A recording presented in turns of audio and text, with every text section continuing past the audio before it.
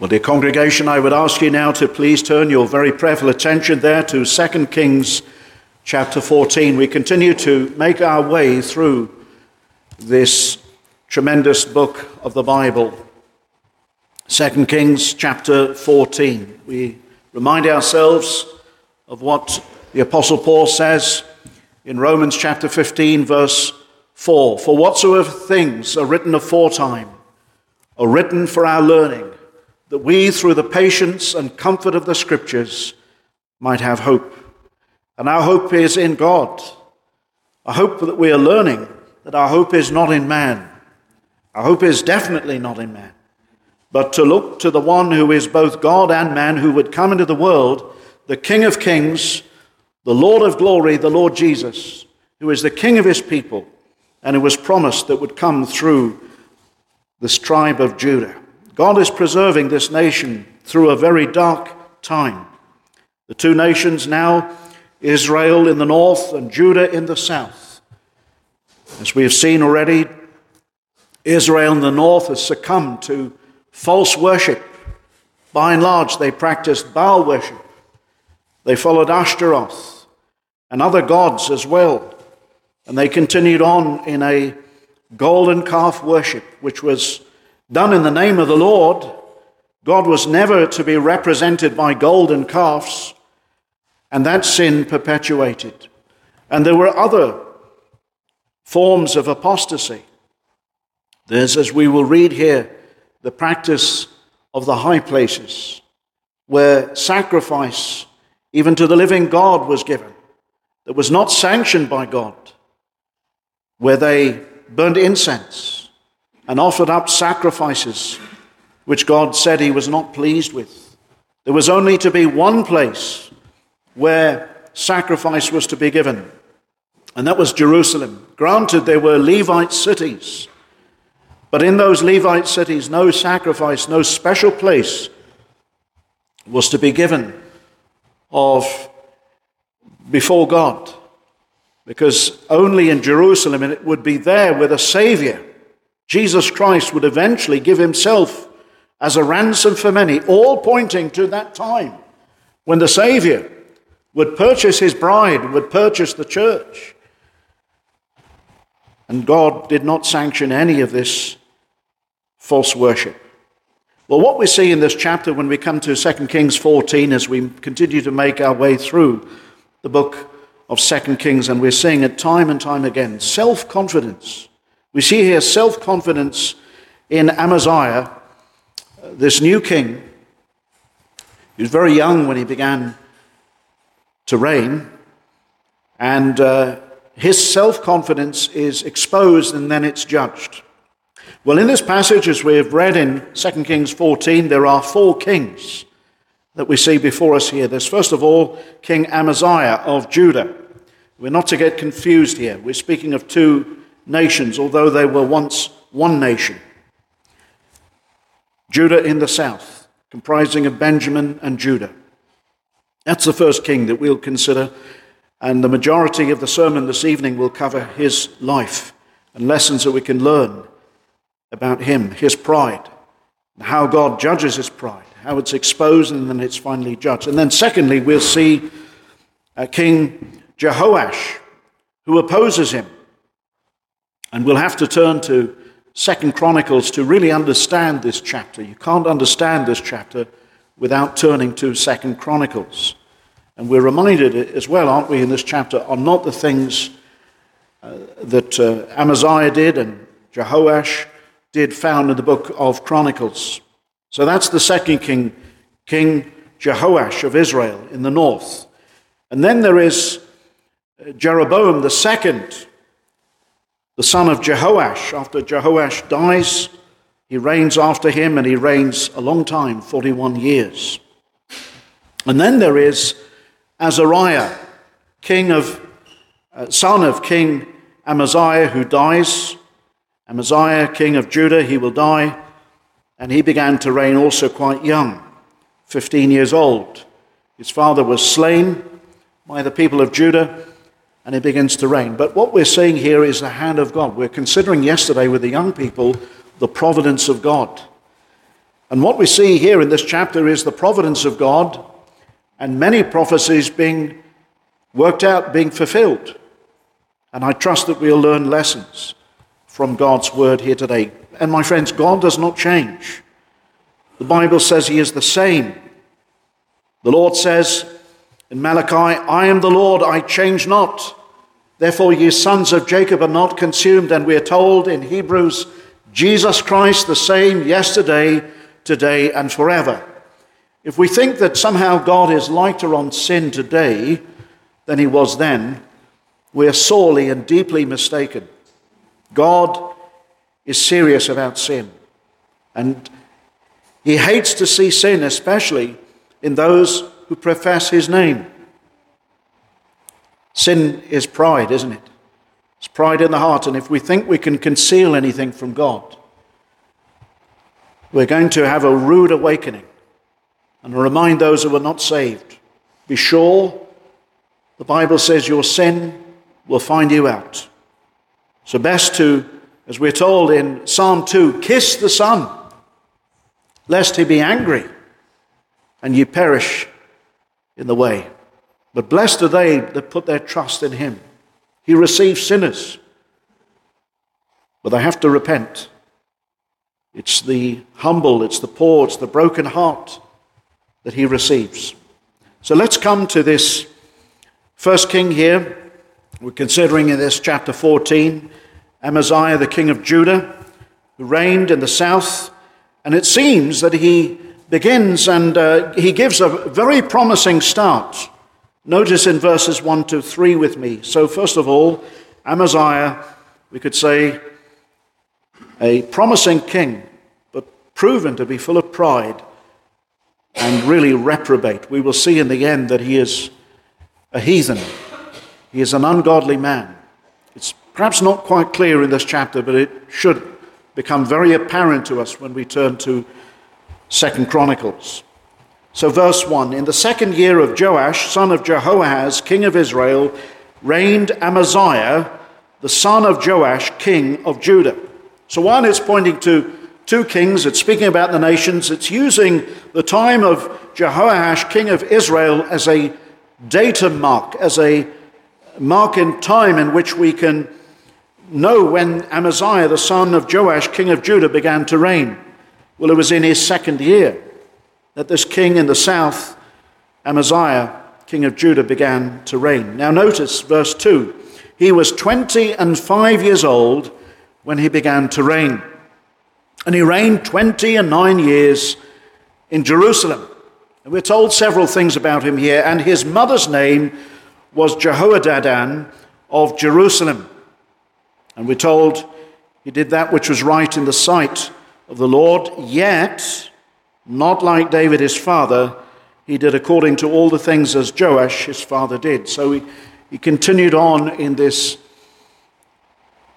allowing this practice of worship in the high places, in the groves, where incense was burned and sacrifices were offered to the true and the living God.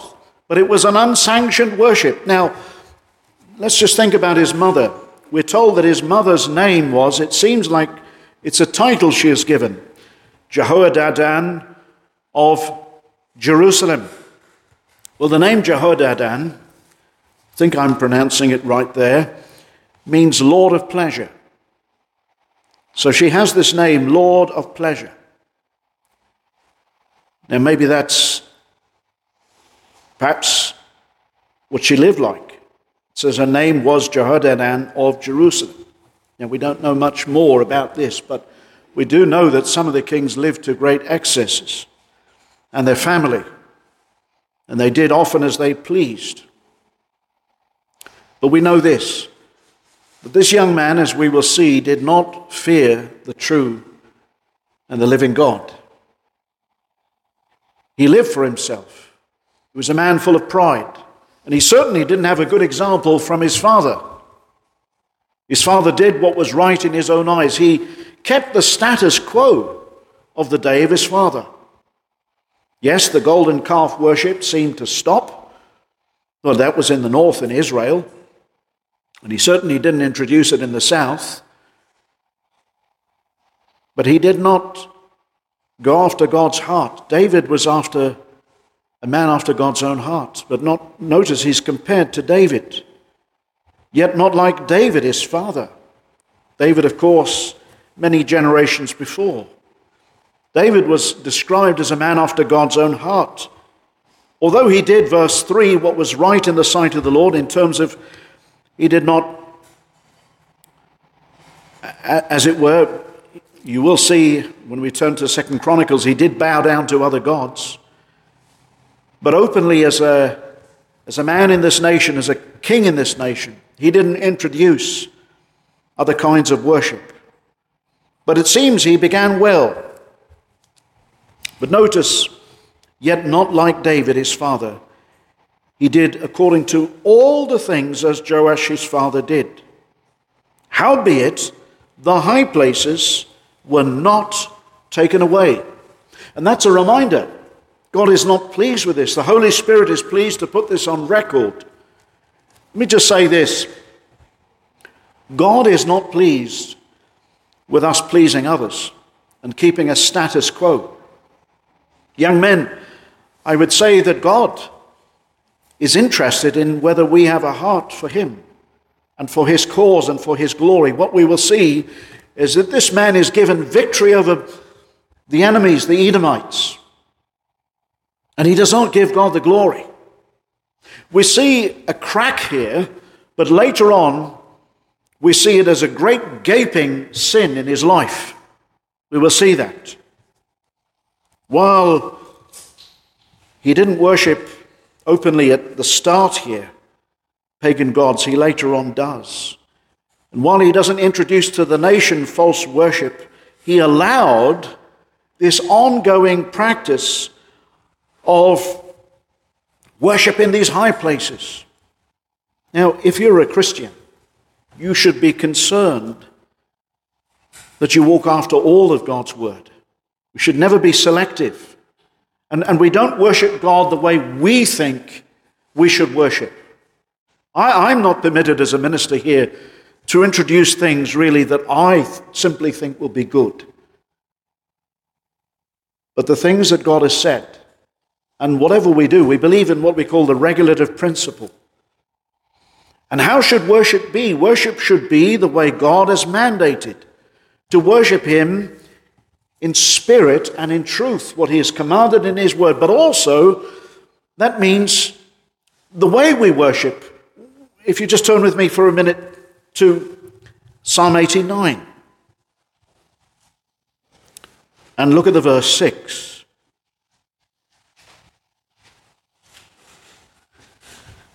Psalm 89 verse 6. For who in the heavens can be compared unto the Lord? Who among the sons of the mighty can be likened unto the Lord? Now notice, God is greatly. See the word there, greatly? Not a little, but greatly to be feared in the assembly of the saints, and to be had in reverence of all them that are about him. You see, that's the climate, that's the atmosphere that should be true of every church of the living God, where there is reverence, where there is godly fear, where people walk in and they are concerned, we're coming before Almighty God, and I better watch what I say, what I think, what I do, how I dress, everything, my heart, my whole life. And worship, by the way, is not just something we do here, but it's the whole life. We worship God 24/7, or at least we should be. Otherwise, you're just a Sunday Christian and you're not a Christian at all. We should worship God in spirit and in truth and in godly fear.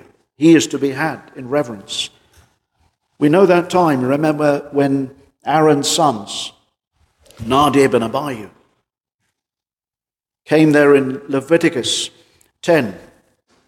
How it says they came and they brought their own censers with coal.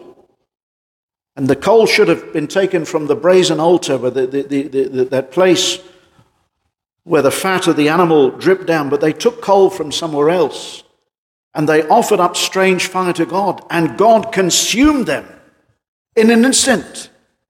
They were just doing their own thing. Oh yes, they were bringing fire. It's right to bring fire, but God is concerned that it is the right fire, that it is from his altar. You see, the fat of the animal would drip down. And let me say this, we can only come, as it were, through the wrath that was poured upon Jesus Christ, and by his sacrifice can we only be acceptable to God. When Isaiah saw the glory of God in the temple in Isaiah 6, he said, "Woe is me, for I am an unclean man." He knew he was undone, but what did one of the seraphim do? Took one of the coals from the altar and touched his lips. You see, it was from that specific altar, it was from that place. And it is only through Jesus Christ, my friend, you and I are unholy. And it's only through Christ that we can be acceptable before God. You cannot just swan into God's presence. You're a holy, unholy person, as I am. We're only made righteous through the righteousness of the Lamb of God, Jesus Christ. And so they offered up strange fire. And there are people doing strange things before God, and they think that God will just receive them because they can just offer up any song, any way to praise. I'll praise God how I like. You have your style of worship. I have my style of worship. No, God says, this is how I want to be worshipped, in reverence and in godly fear. God does not accept any other way, any other approach to him.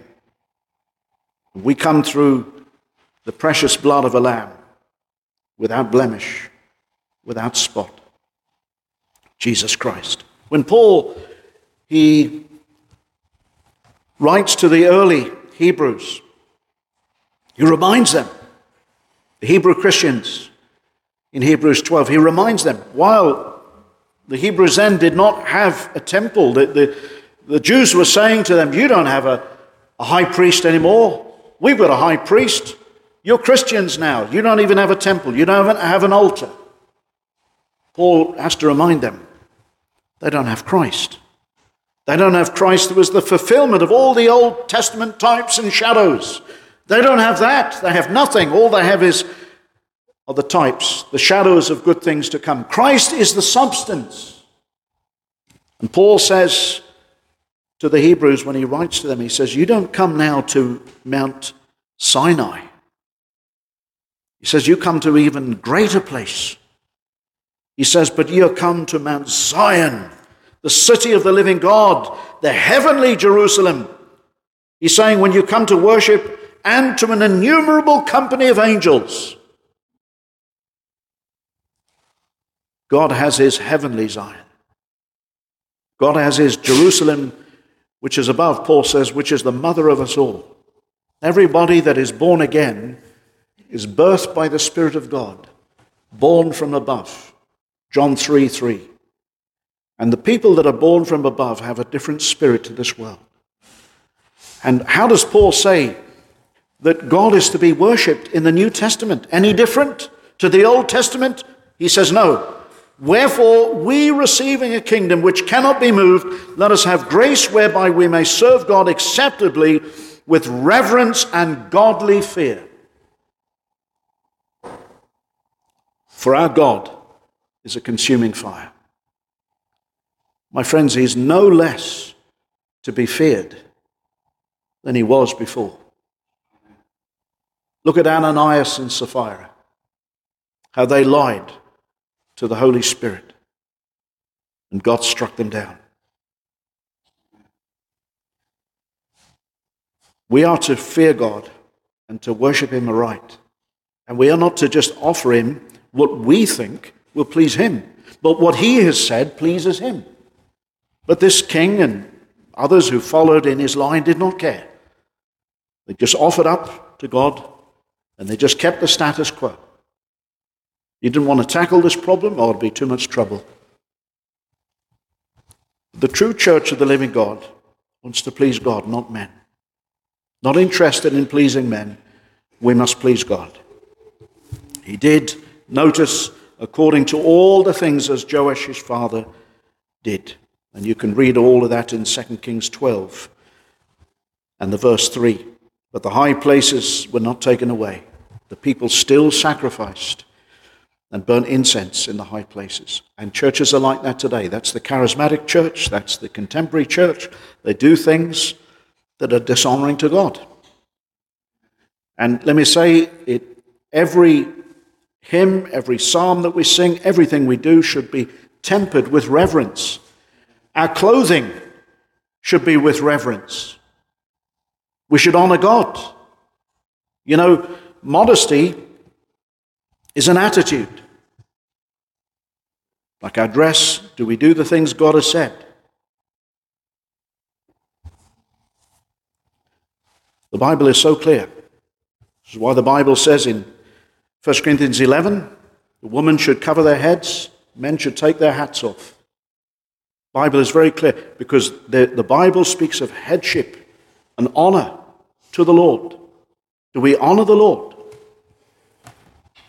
Joash, unfortunately, he was a compromiser. And the Bible warns us of people who compromise. See the judgment of God fall upon this king later on.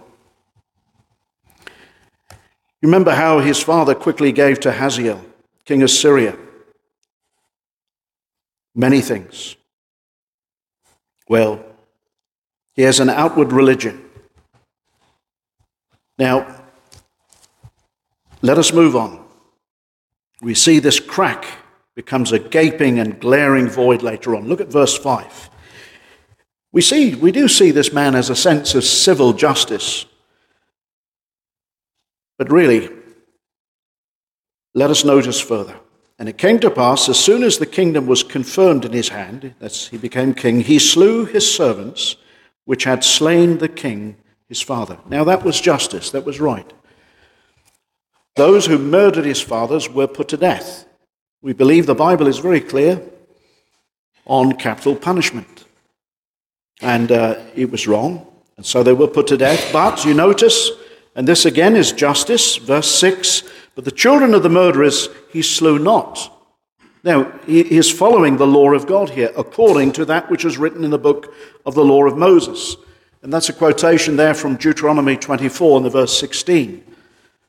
It says there, the father shall not be put to death for the children, neither shall the children be put to death for the fathers. Every man shall be put to death for his own sin.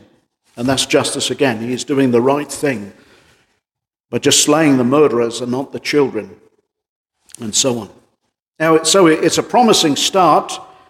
But as I said, he's already allowed for this false worship, although done in the name of the Lord, to continue. Now, usually the standard practice of kings when they got to power is they would take out the whole family, children and anybody who might be, I suppose, a future ruler from that dynasty. But Amaziah doesn't do that here, and that's a good thing. However, we will see now that he exposes himself to be an unregenerate man. But it does remind us that there is still good, I suppose, because of God's working. Men are not as evil as they can be, and God does put his restraints upon society. And it's only really down to God's providential care of keeping this nation. Things are not as wicked as they could be. God does restrain even the wicked by the common operations of his Spirit and by providence. So there's an early promise here. But you notice from verse 7 onwards, you begin to see the cracks show even more. And there's great wickedness and pride in this man's life. Notice the verse 7. He slew of Edom in the valley of Salt 10,000 and took Selah by war and called the name of it Joktheel unto this day. Now, in order to understand why this is wicked, you've got to turn with me now to 2 Chronicles 25. And you see what takes place here. If you turn there, to that passage, 2 Chronicles 25, verse 5, what we find here is he prepares the men of Judah, 300,000 men, to go to war. And remember, Edom was also in subjugation and they rebelled. They were brought under subjugation in the time of David, and now they're rebelling, and now he's going up against them to quell these uprisings of Edom.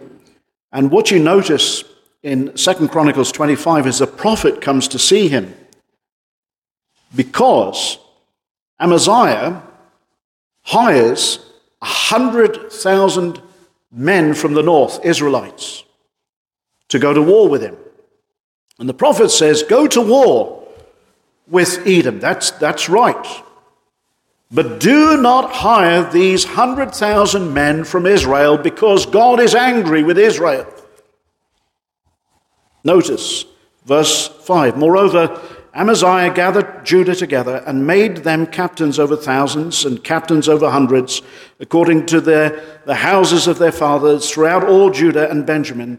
And he numbered them from 20 years old and above, and found them 300,000 choice men able to go forth to war, that could handle spear and shield.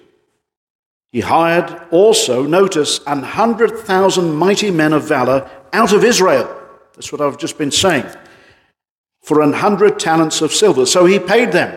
They were kind of like mercenaries going to fight against Edom, these men from Israel. And he doesn't ask the king of Israel.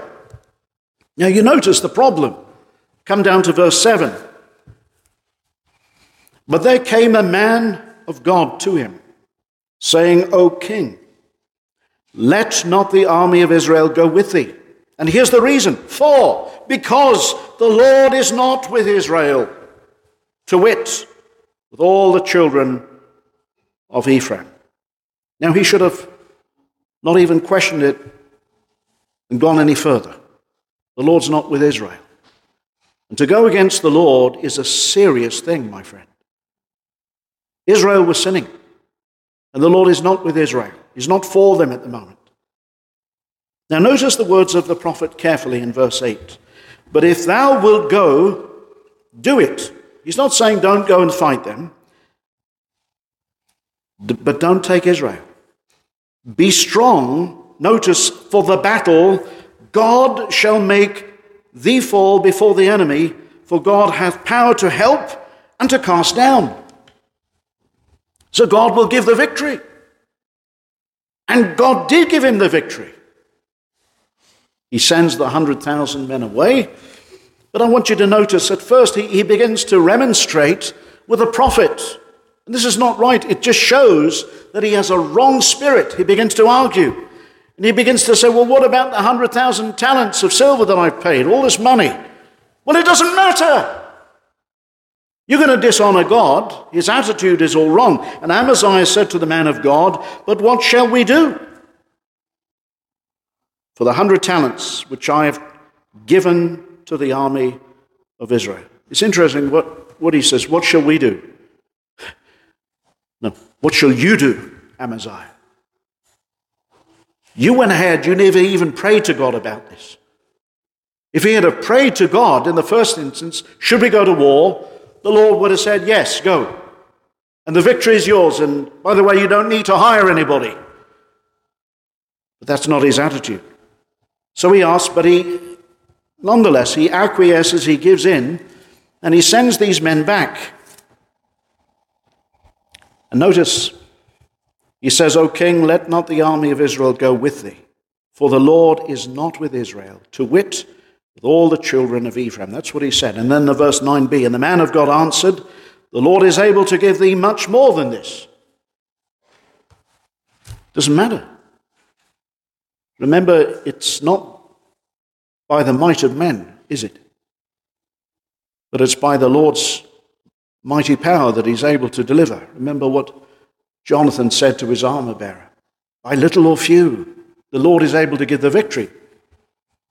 Just showing that this man really doesn't have the right spirit. So we read verse 10. At any rate, he sends the Israelites back. men in the north. And Amaziah separated them, that's from his own men, to wit, the army that was come to him out of Ephraim to go home again, wherefore the anger was greatly kindled against Judah, and they returned home in anger. These men go back. They're angry. Well, that's his own fault. He never consulted God in the first place, did he? You know, many people, they make a decision and they say, now, God, please bless my plans. It's not the spirit of a Christian. We are to acknowledge God first, and then he will direct us in our path. You never make a decision and then ask God to bless you when you're halfway down the road, my friend. That's wrong. And Amaziah strengthened himself and led forth his people and went to the valley of Salt, by the way, that's the same as Edom, and smote the children of Seir 10,000, and other 10,000 left alive, and did the children of Judah every carry away captive, and brought them unto the top of the rock, and cast them down from the top of the rock, and they were broken in pieces. But the soldiers of the army, notice, see what happens now. These men that he sent back, look at verse 13, which Amaziah sent back, that they should not go with him to battle, fell upon the cities of Judah. Now he's got another problem. Got a serious problem here. These men that he hired to fight with him, they've attacked the cities of Judah. What a fool. If he'd have just sought the Lord in the first place, none of this would have taken place. So we notice they turn upon the cities of Judah, and from Samaria even to Beth Horon, and smote 3,000 of them, and took much spoil.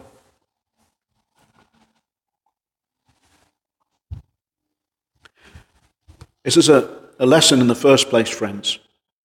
If Amaziah would have prayed to the Lord before he ever considered going to war against Edom, none of this would have happened.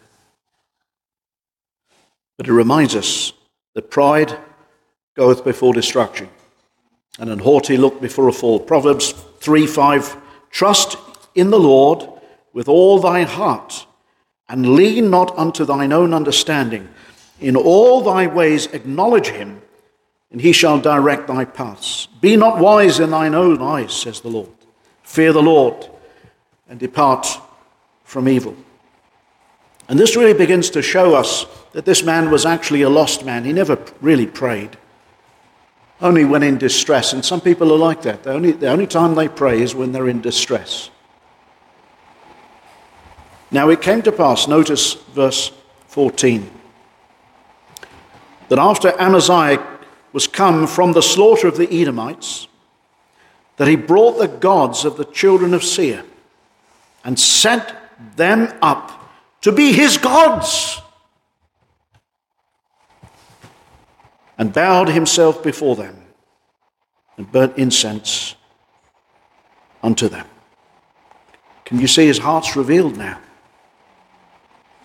God's given him the victory. The prophet even said he would. But what does this silly man do? He brings the gods of Edom back to Judah, and he bows down and he worships them.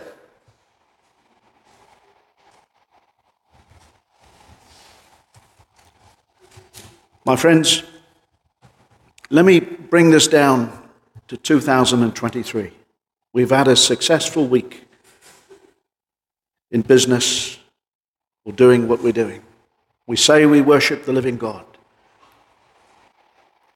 We come and we rest one day a week, and we give the God of heaven glory for the victories that we've had in this world and the things that he's given us and the things that he's blessed us with. We don't go and spend more time in the world, and we don't give ourselves to the idol of this world. We give ourselves to God. But that was this man's problem. His heart was in the world. His heart, what's he doing taking these gods that can't speak, that he has to carry, that he has to pick up and put in some place and maybe even nail it down to the table so it doesn't totter over? But people do that. God gave him victory in Edom, But he brings back these gods, and this, my friends, is an insult to the living God. God has given us one day in 7 whereby we rest in him. And we say, Lord, you've given me life, you've given me everything, you've given me forgiveness of sins. I rest now in you, and I give you this day exclusively for you, God. And I want to honor you and keep your commandments. Many aren't like him. Many are like him, should I say. And now he's got a problem. These 100,000 men, they turn on his own cities. You see, there's an unspeakable irony in all of this, isn't there?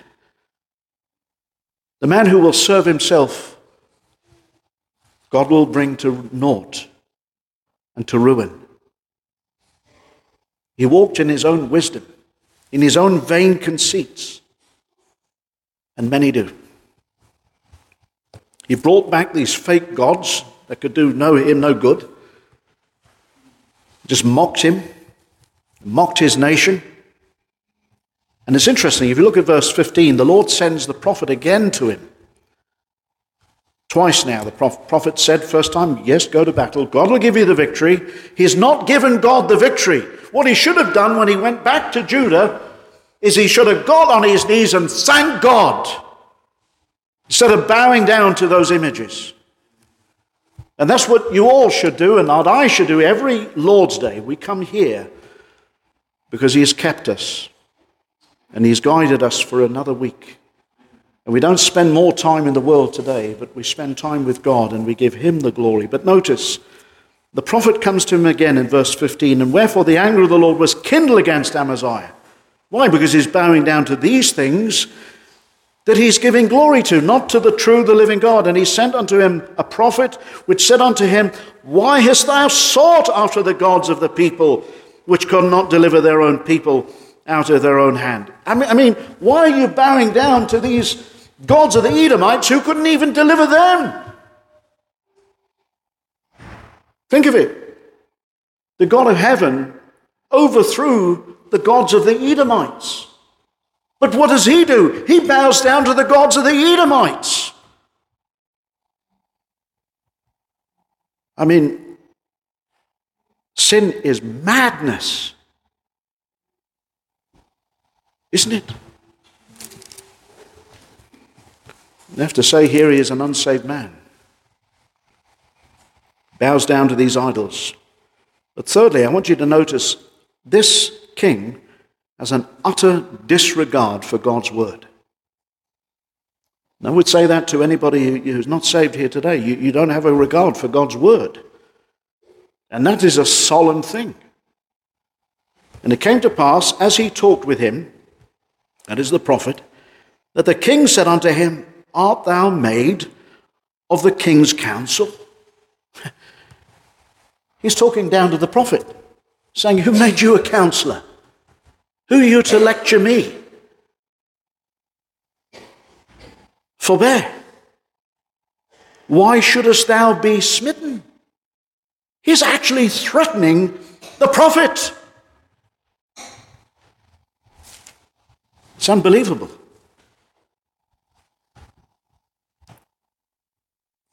Who made you the king's counselor?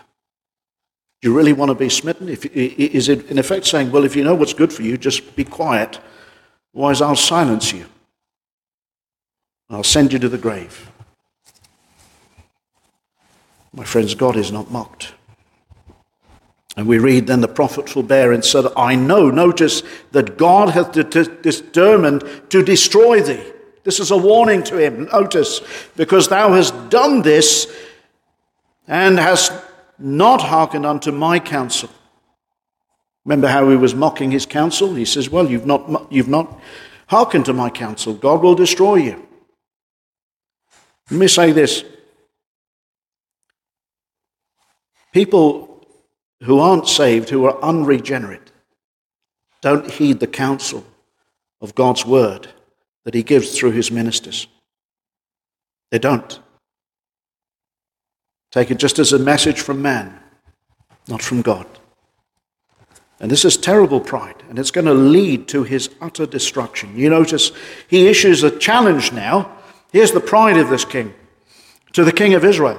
Notice what he says. Then Amaziah, king of Judah, took advice and sent to Joash, the son of Jehoahaz, the son of Jehu, the king of Israel, saying, "Come, let us see one another in the face." Now, at the first here, it might appear that it's just a conversation, but that's not it. At least we have to say that the king of Israel sends him a parable, and in this parable interwoven is a warning. Now you notice here as you come to this parable, it's a message. There's a tiny thistle, the thistle of Lebanon. There's the cedar of Lebanon, and then there is a beast that crushes the thistle. Notice what the king says in verse 9, "And Jehoash, the king of Israel, sent to Amaziah, king." So he's not actually with him now, he just sends back a message saying, "The thistle that was in Lebanon sent to the cedar that was in Lebanon, saying, 'Give thy daughter to my son to wife.' And there passed by a wild beast that was in the Lebanon and trod down the thistle." It's very simple. The thistle is little Judah.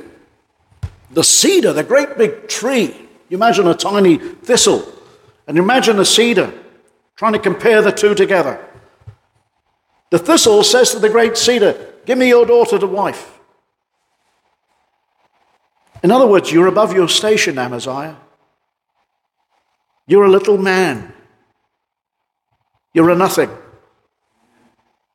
You're a nobody. He says, you have had victory. Notice, if you look at verse 10, you've had victory over Edom. Thou hast indeed smitten Edom, and thine heart hath lifted thee up. That's the problem. Pride has lifted you up now.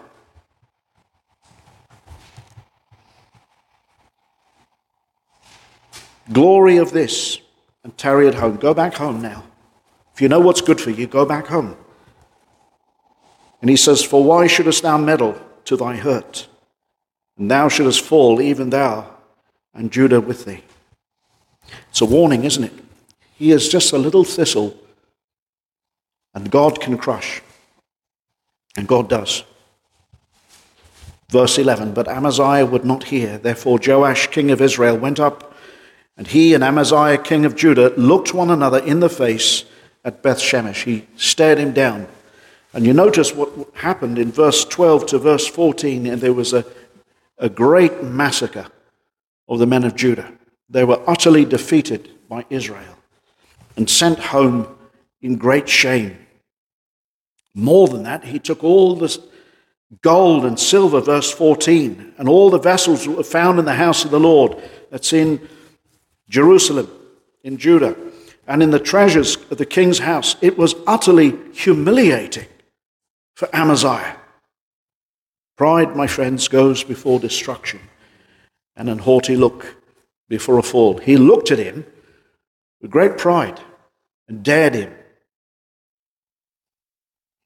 And that's what happens when men trust in themselves. This man, God gave him the victory in Edom, but he gave glory to idols. And do you think God is going to leave him in his pride unjudged? No. Now, it's interesting. Jehoash dies before him.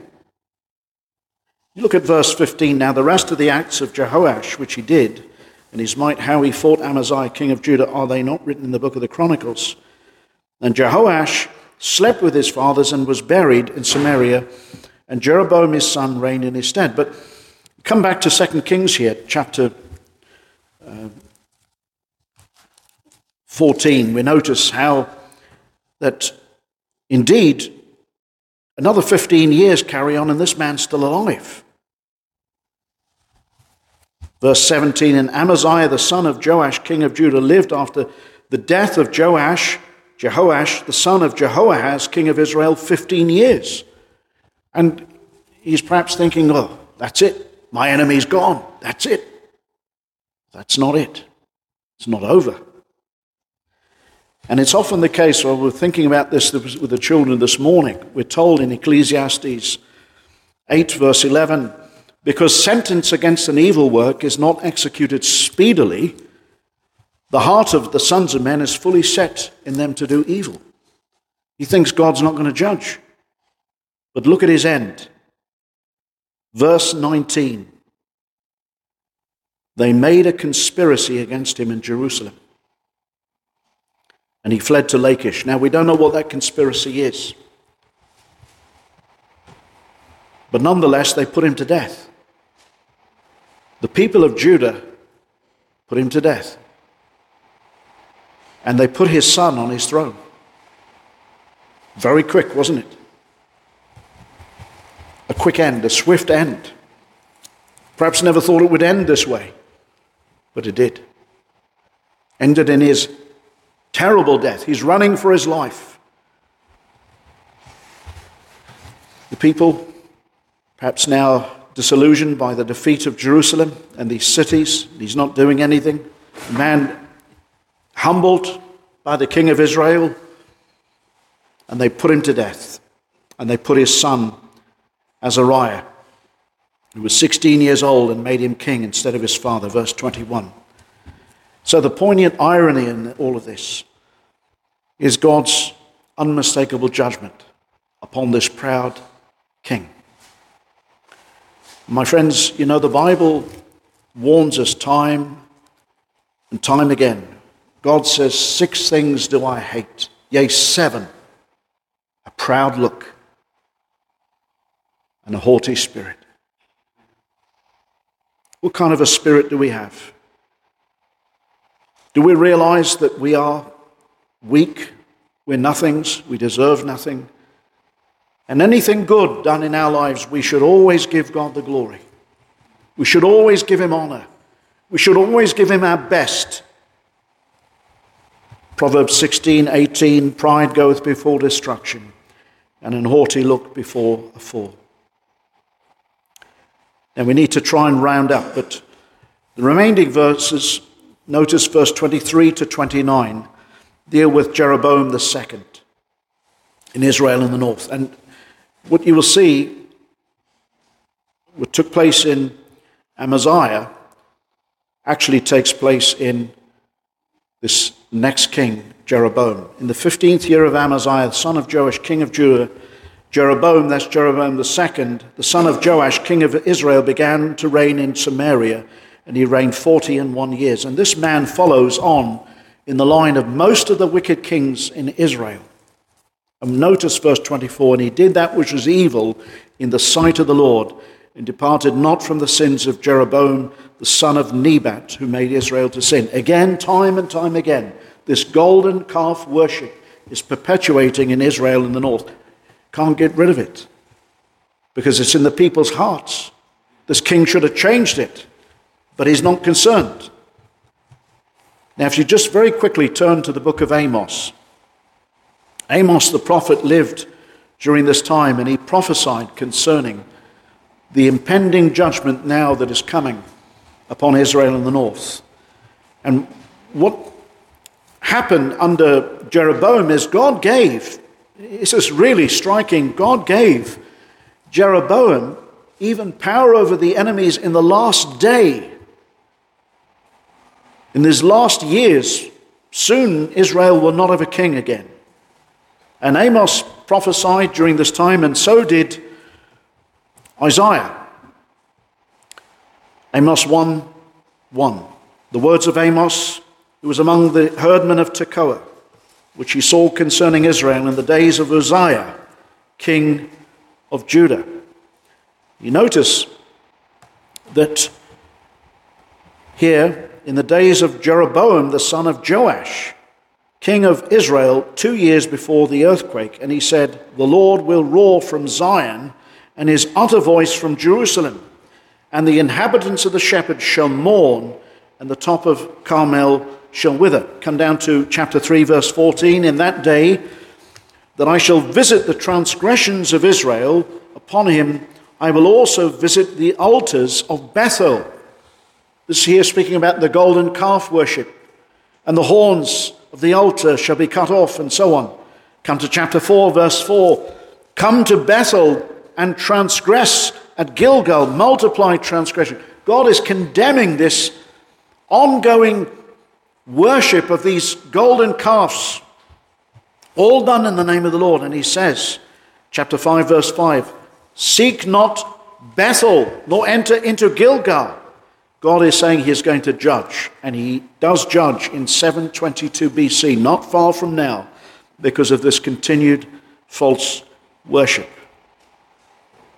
Now, the interesting thing is, Jeroboam II, under his reign, the Lord restores much of the land of Israel back to them.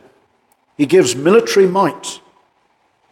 But that is only because the Lord had prophesied that to Jonah, the prophet. Verse 25, you come back to our chapter. He restored the coast of Israel from the entering in of Hamath unto the sea of the plain, according to the word of the Lord, God of Israel, which he spake by the hand of his servant Jonah, the son of Amittai. By the way, that's the same as the prophet Jonah that we have, the book of Jonah, which was of Gath-hepher. Now notice the explanation. Here's the only reason. For the Lord saw the affliction of Israel and was very bitter, and there was not shut up any, nor left, nor any helper for Israel. And the Lord said not that he would blot out the name of Israel under heaven, but he saved them by the hand of Jeroboam the son of Joash. Now the lesson very simply there is that God can and does even use ungodly men. But he does use it for his glory. And he is keeping Israel now for a while, because the time of their destruction is not yet, but it soon shall be. And this time of respite is meant to cause the children of Israel to repent. That God has not utterly forsaken them. But they don't. The long suffering is a lesson of God, let me say, does not lead men to repentance. But it ought to. It ought to. Look at Pharaoh. How many times Pharaoh was warned? Shown time and time again, then utterly God destroys him. Again in Amos 6:13, ye which rejoice in a thing of naught, Lodebar, that was the name of the place. It's a play on names, which say we have not taken unto us horns, Carnaim. It's a play on names. They boasted in these cities that they took in. They boasted, Israel, what Jeroboam said, it's by my military power and might that we have gained all this territory back. No glory to God. That's exactly what Amaziah did. And that is what exactly many false professors do. You are only here, and I am only here, saved or not, by God's forbearance. He could have swept you away, my friend, this last week. You are only here by his forbearance. And there's coming a day when we will have to stand before him. God gave them the mercy of recovery, but they didn't reflect, they didn't repent. And you think about it. Look at this Amaziah. We've got one great lesson to learn from him. The king in the north died. The prophet came to him and said, you bow down to false idols and you've given them the glory rather than God who gave you the victory over Edom. And what have you done with all these years? Nothing. You have not repented. You have not asked for God's mercy. And your end is now. And God took him away. My friend, behold the sin of self-confidence in Amaziah. But behold the sin of self-confidence in many professing Christians. They're not Christians. The fact that we show up here every Lord's Day is A, to give glory to God, and to remind us never to have confidence in our own strength, because we have none. Our strength is in the Lord and him alone. We are unworthy sinners with propensity to give glory to anything else but God. May God ever humble us. Self-reliance, my friend, is a mark of an unsaved man. It is. An unsaved man will boast in himself. He'll boast in his achievements, but he will never give glory to God. God says, my glory I will not give to another. No, he won't. If you do anything, or if I do anything, we need to have the confidence that God has his approval in that which we're doing, and never walk in pride. We could even be doing a right thing, but completely with the wrong motives. He was doing the right thing, fighting against Edom, but the wrong motives. So many are like that. Beware, my friend. Beware. Beware. God will not give his glory to another. No flesh, he said, shall glory in my presence. What is man? Nothing. Nothing. May we give God the glory. You know, I just close with this one thought. I can't escape it out of my mind. Abraham, when he went and he rescued Lot, remember as he fought against the kings in the plain, what did he do? Straight from the battle, there was Melchizedek, wonderful picture of the Lord Jesus, a king and a priest forever after the order of Melchizedek. There's Melchizedek, bread and wine. Come, Abraham. Abraham gave him his tithes. Abraham gave him, and you know, we give God the glory, don't we? We give him the praise, lest we glory in self. Jesus Christ, my friend, is our only victory. Victory there is on the cross at Calvary. He who bore our sins in his own body. How can we not come here and thank him and praise him and ask him for help every week to serve him? We're strengthened by his blood.